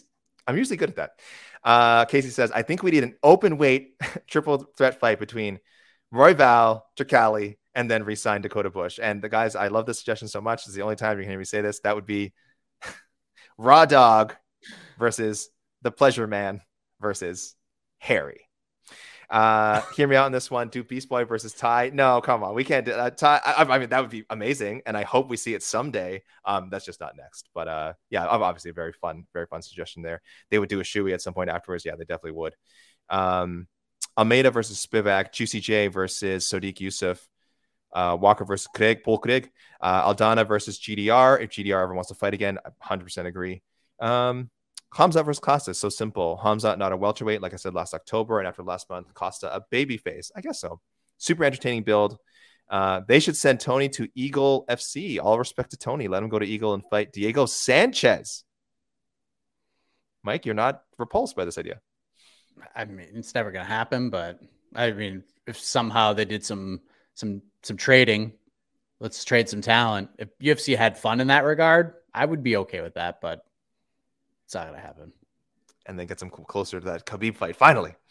Our pal Tristan Gordet, Johnny Walker versus Tyson Pedro. He's always got some like weird random deep cuts in here. Dennis Tululin versus Dusko Todorovic. Dennis Tululin, a surprising highlight of the card. One. Yeah, I know there's a lot of controversy with whatever the low blows and stuff, but hey, listen, he got his point taken away and he won. So justice was served, I guess. Things worked out. You know, he got the point deduction. What more can you do? Daniel Rodriguez versus Neil Magny. Good fight, tough fight. And Juicy J versus the winner of Corantillo versus Alexander Hernandez happening December 10th. So thanks, guys. So Mike, I'll go back to social media after, but let's hit the YouTube for a bit. Let's see what we got going on in the live. All right, this is what we're gonna do. We're gonna do this. We're gonna do the show for like 5 more minutes. Okay. Oh, okay.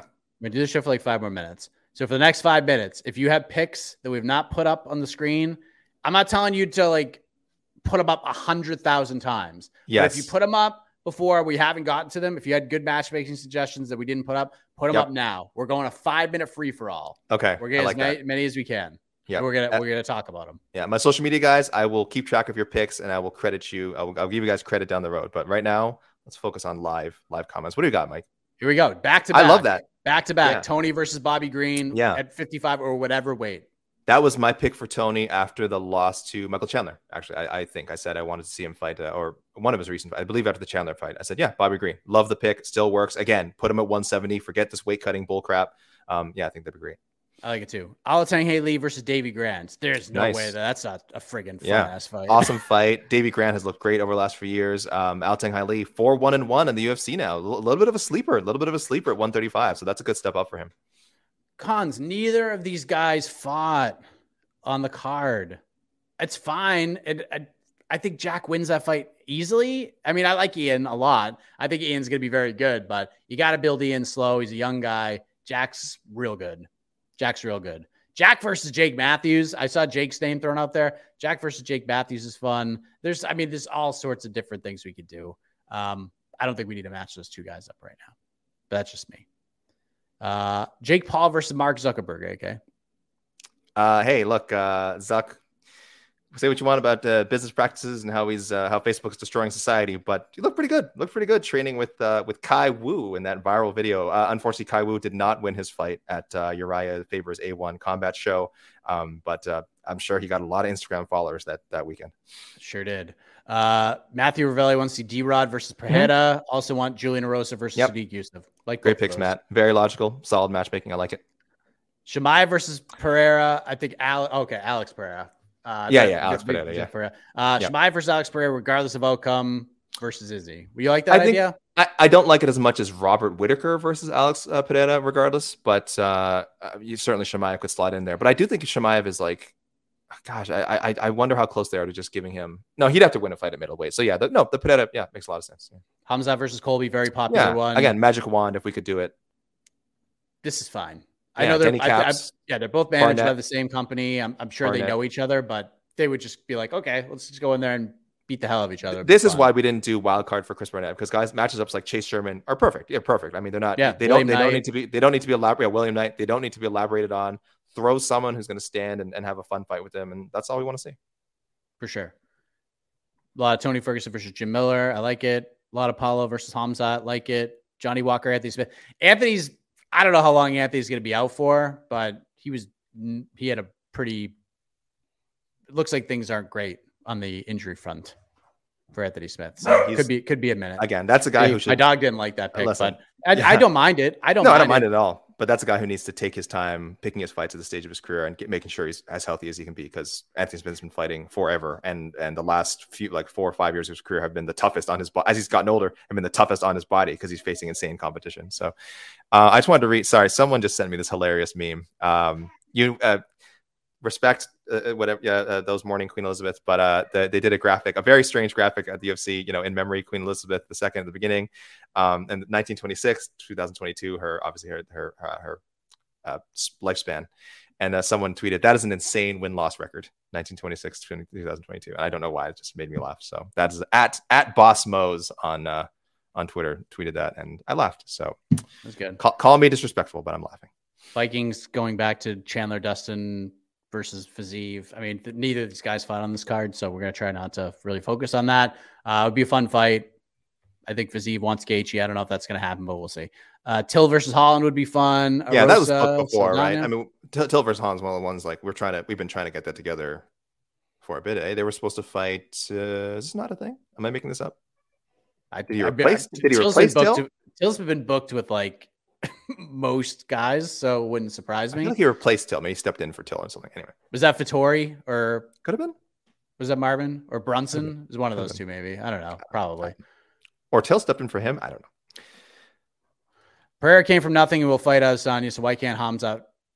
So why Hamzat can't fight for the belt? He didn't come from. This is from Andrew. He didn't come from. Yeah, he came from nothing. Oh, he had no. It's not like he had some history with Israel Adesanya. Some notable history with Israel Adesanya, right? That everyone talked about before he signed with the UFC. That's a pretty big. Did we read the comment? Sorry, for anyone on the podcast that said, yeah, you said it. That Alex Pereira came from nothing. No, there was a notable history with him and Izzy.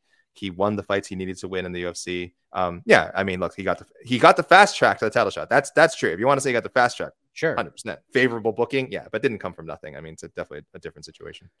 Listen, Hamzat Chimaev, if they book him against Adesanya or Pereira, no one's going to be like, oh, this is a travesty. No one's going to say, we'll be like, okay, that's an interesting fight. And I got to be honest with you. I'm picking Hamzat to beat either of those two guys after seeing what I saw and what I've seen. I've been super impressed with this guy. Yeah, I didn't pick him to win just because I just thought all the dominoes were going to fall against him. It just felt like the vibe was going that way. I definitely wasn't disrespecting this man's skills at all. He's a killer. We've never seen anything like this in the sport. We've seen meteoric rise. We haven't seen a guy like this. We haven't seen it.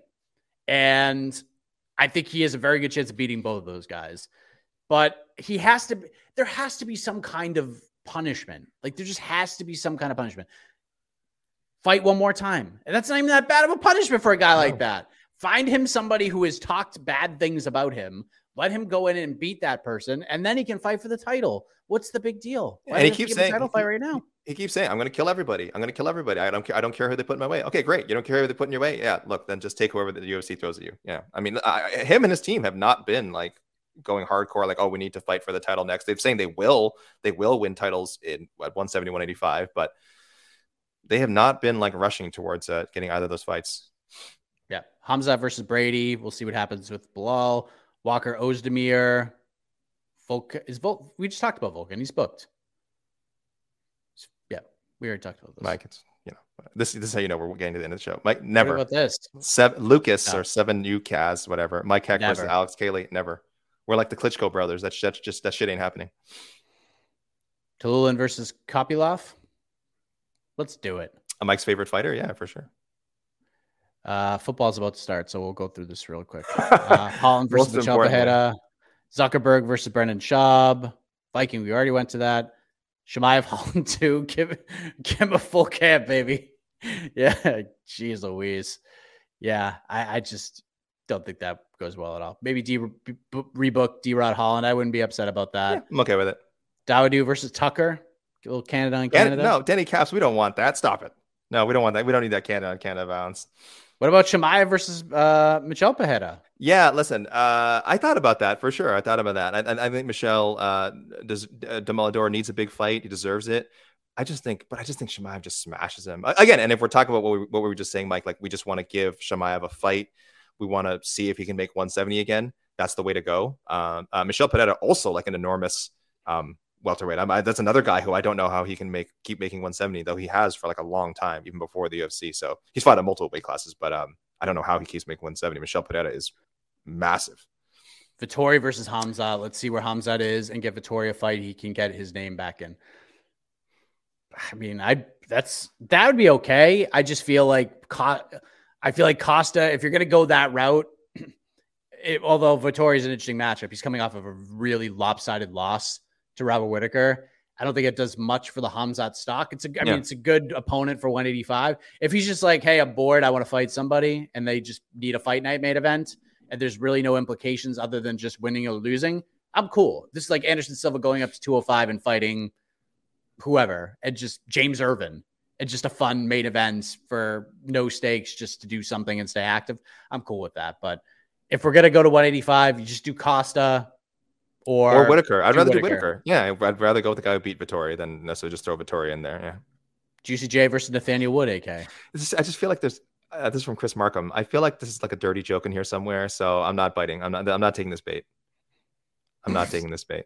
I'm trying to. I don't need the Juicy J Wood matchup. No, you wanted me to say it on air. There you go. I did it. You happy now? You happy now, Chris Markham? Barnett versus Tank Abbott. Once upon a time. Let me just say regarding Chris Burnett, the Tank Abbott thing. It is a shame that it took the UFC so long to sign Chris Burnett, and I can understand why. They probably. I'm sure people in the UFC were aware of him. I'm sure they looked at him like, oh, he's a short heavyweight. We don't need that guy in the UFC, but. The guy has been fun for a long time, well before the UFC. He's just been doing fun shit around the world. They could have signed him 5 years ago. We have missed out, I feel like, on Chris Barnett memories. But yes, guys, if you love Chris Barnett, go on YouTube. I think there's a ton of free fights out there because there's just promotions that don't have like North American TV deals. So if anyone has thrown up his fights, they're just still there. Chris Barnett is so fun. He should have been with the UFC a long time ago. I'm glad he's here now. I'm glad he's here. He's here with us, my best friend. Resign Rocky. Everyone wants this. I saw so many Rocky. We wanted it when they were both in the UFC. There's still time. Rocky Martinez, if you're out there, or if you're Rocky Martinez's manager, and you're out there, please call the UFC. This is your way back in. This is a co-fight night, co-main event. Please. Patriots versus Dolphins. How's the game go? I'm viewing this game the same way I viewed Hamzat Chimaev versus Kevin Holland. I'm picking the Patriots, but the Dolphins are way better. And they should win. But this is different because I don't feel like the Patriots have like any good vibes and the Dolphins have any real bad vibes going for them. I just think Miami is going to there is supposed to be like redonkulously hot in Miami. So it'll be interesting to see how that factors. But yeah, I don't think Patriots are going to win. Like with my brain, my heart is saying they're going to win 146-3, but who knows? Hamza versus Islam at 170. That would actually be really interesting. Someday. Walker versus Reyes. Reyes is booked. Yeah, that's dude. Izzy versus Bo Nickel. Someday. Again, so we're gonna see that fight someday. I think Bo Nickel is bad. Boy, again, we're talking about super. That's funny. Mike versus a Hid. Heck of a morning. One of the best regular heck of a morning callers. My gosh, he always has a rant ready.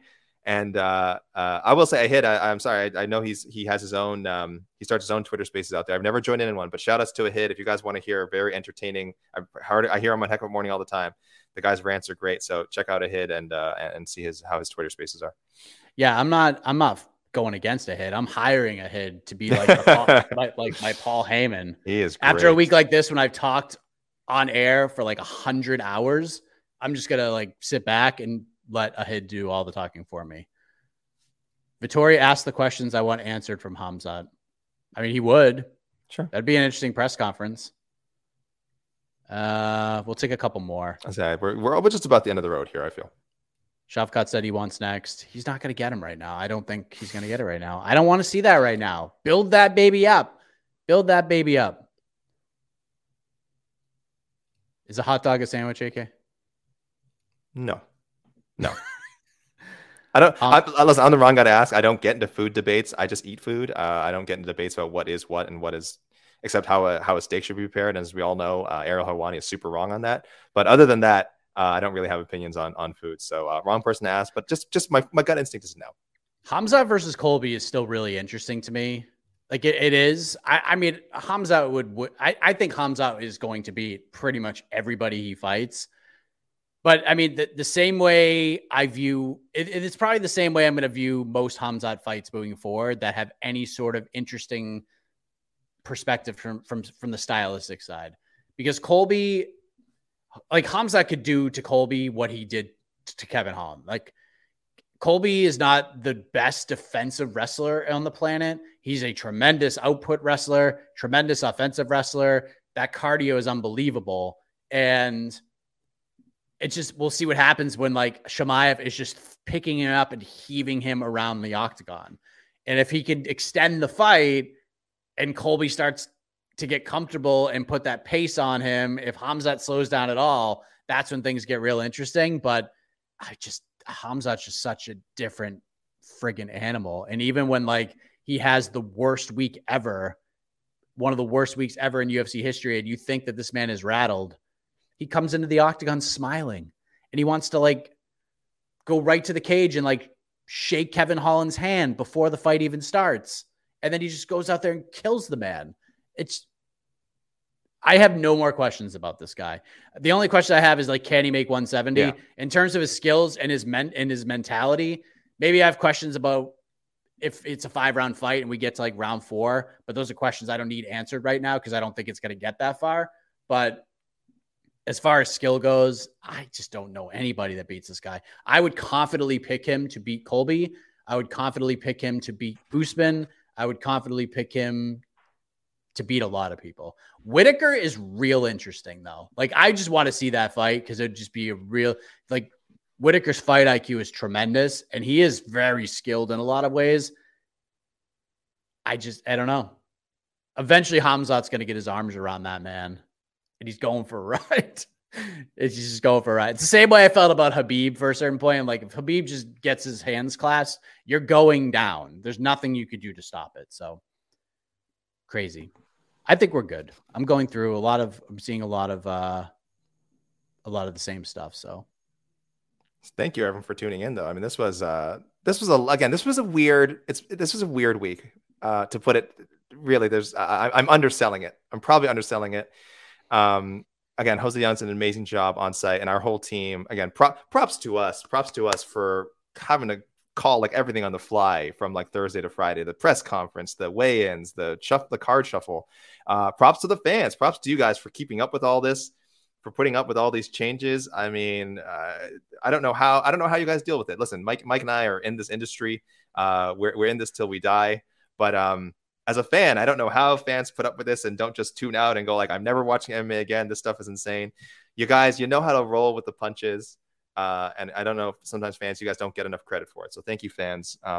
You guys listening, whoever it is out there that reads our stuff, that just follows this crazy game. Mike, I'm actually just looking forward to you doing the rundown for next week because I feel like I feel like it'll be a bit calmer.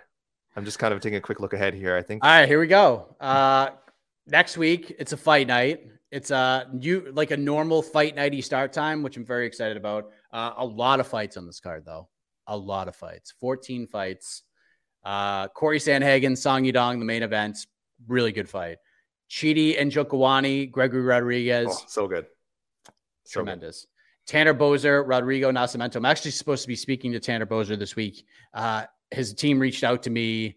Apparently, he said some things that may have been misconstrued to other websites, and he wants to clear some things up. So I have no idea what he's talking about, honestly. So we'll have to look into that. Alan Amadovsky versus Joe Pyfer. Everybody be Joe Pyfer. Andre Fili, Bill Algeo. It's going to be fun. Trey Ogden, Daniel Zaluber, Nicholas Mota, Cameron Van Camp, Trevin Giles, Louis Cosi, Damon Jackson, Pat Sabatini. Anthony Hernandez is back against Marc-Andre Barrios. Jillian Robertson, Maria Agapova, former teammates getting after it. Aspen Ladd, Sarah McMahon, Troni Gravely, Javid Basharat, and Loma Lukbunmi versus Denise Gomez. That's the card. That's a card. Again, I'm looking for some relative calmness here. I mean, I don't see how anything could happen that matches whatever the hell just happened over the last 72 hours, Mike. But there we are. And now that I said that, Lord knows what could happen to this card this week. But yeah, looking forward to good old UFC Apex action. All right, we done. We got to go. By the way, the great Shaheen El-Shadi just dropped his day after feature. Go check that out. It's really good stuff. That's it. Thank you all very much. Hope you guys enjoyed such a chaotic week. Love all of you. I have like 4 brain cells left and my voice is about to collapse. So if you are an NFL fan, enjoy the first Sunday of the NFL regular season 2022-2023. Go Patriots. For AK, I am Mike Heck. Always remember, and this is something I could share with some of you in this chat right now, don't take this stuff too seriously. MMA is supposed to be fun. Join us next week on the Podcasting Network, and we'll have more fun right here on to the next one, the podcast. Good day to you. You're listening to the Vox Media Podcast Network. The Bellator Champion Series is back in action Friday, May 17th, live from Paris, France. Reigning bantamweight champ Patchy Mix defends his belt in a rematch against dangerous submission specialist Magomed Magomedov. And Cedric the Best Doumbé makes his Bellator debut in front of a home Paris crowd versus Jaleel the Realist Willis. Don't miss the action live at noon EST on HBO here in the US. And visit Bellator.com/watch for information on how to watch around the world. This is the very first time you'll be able to stream a Cedric Doumbé fight here in the US, so make sure you don't miss it.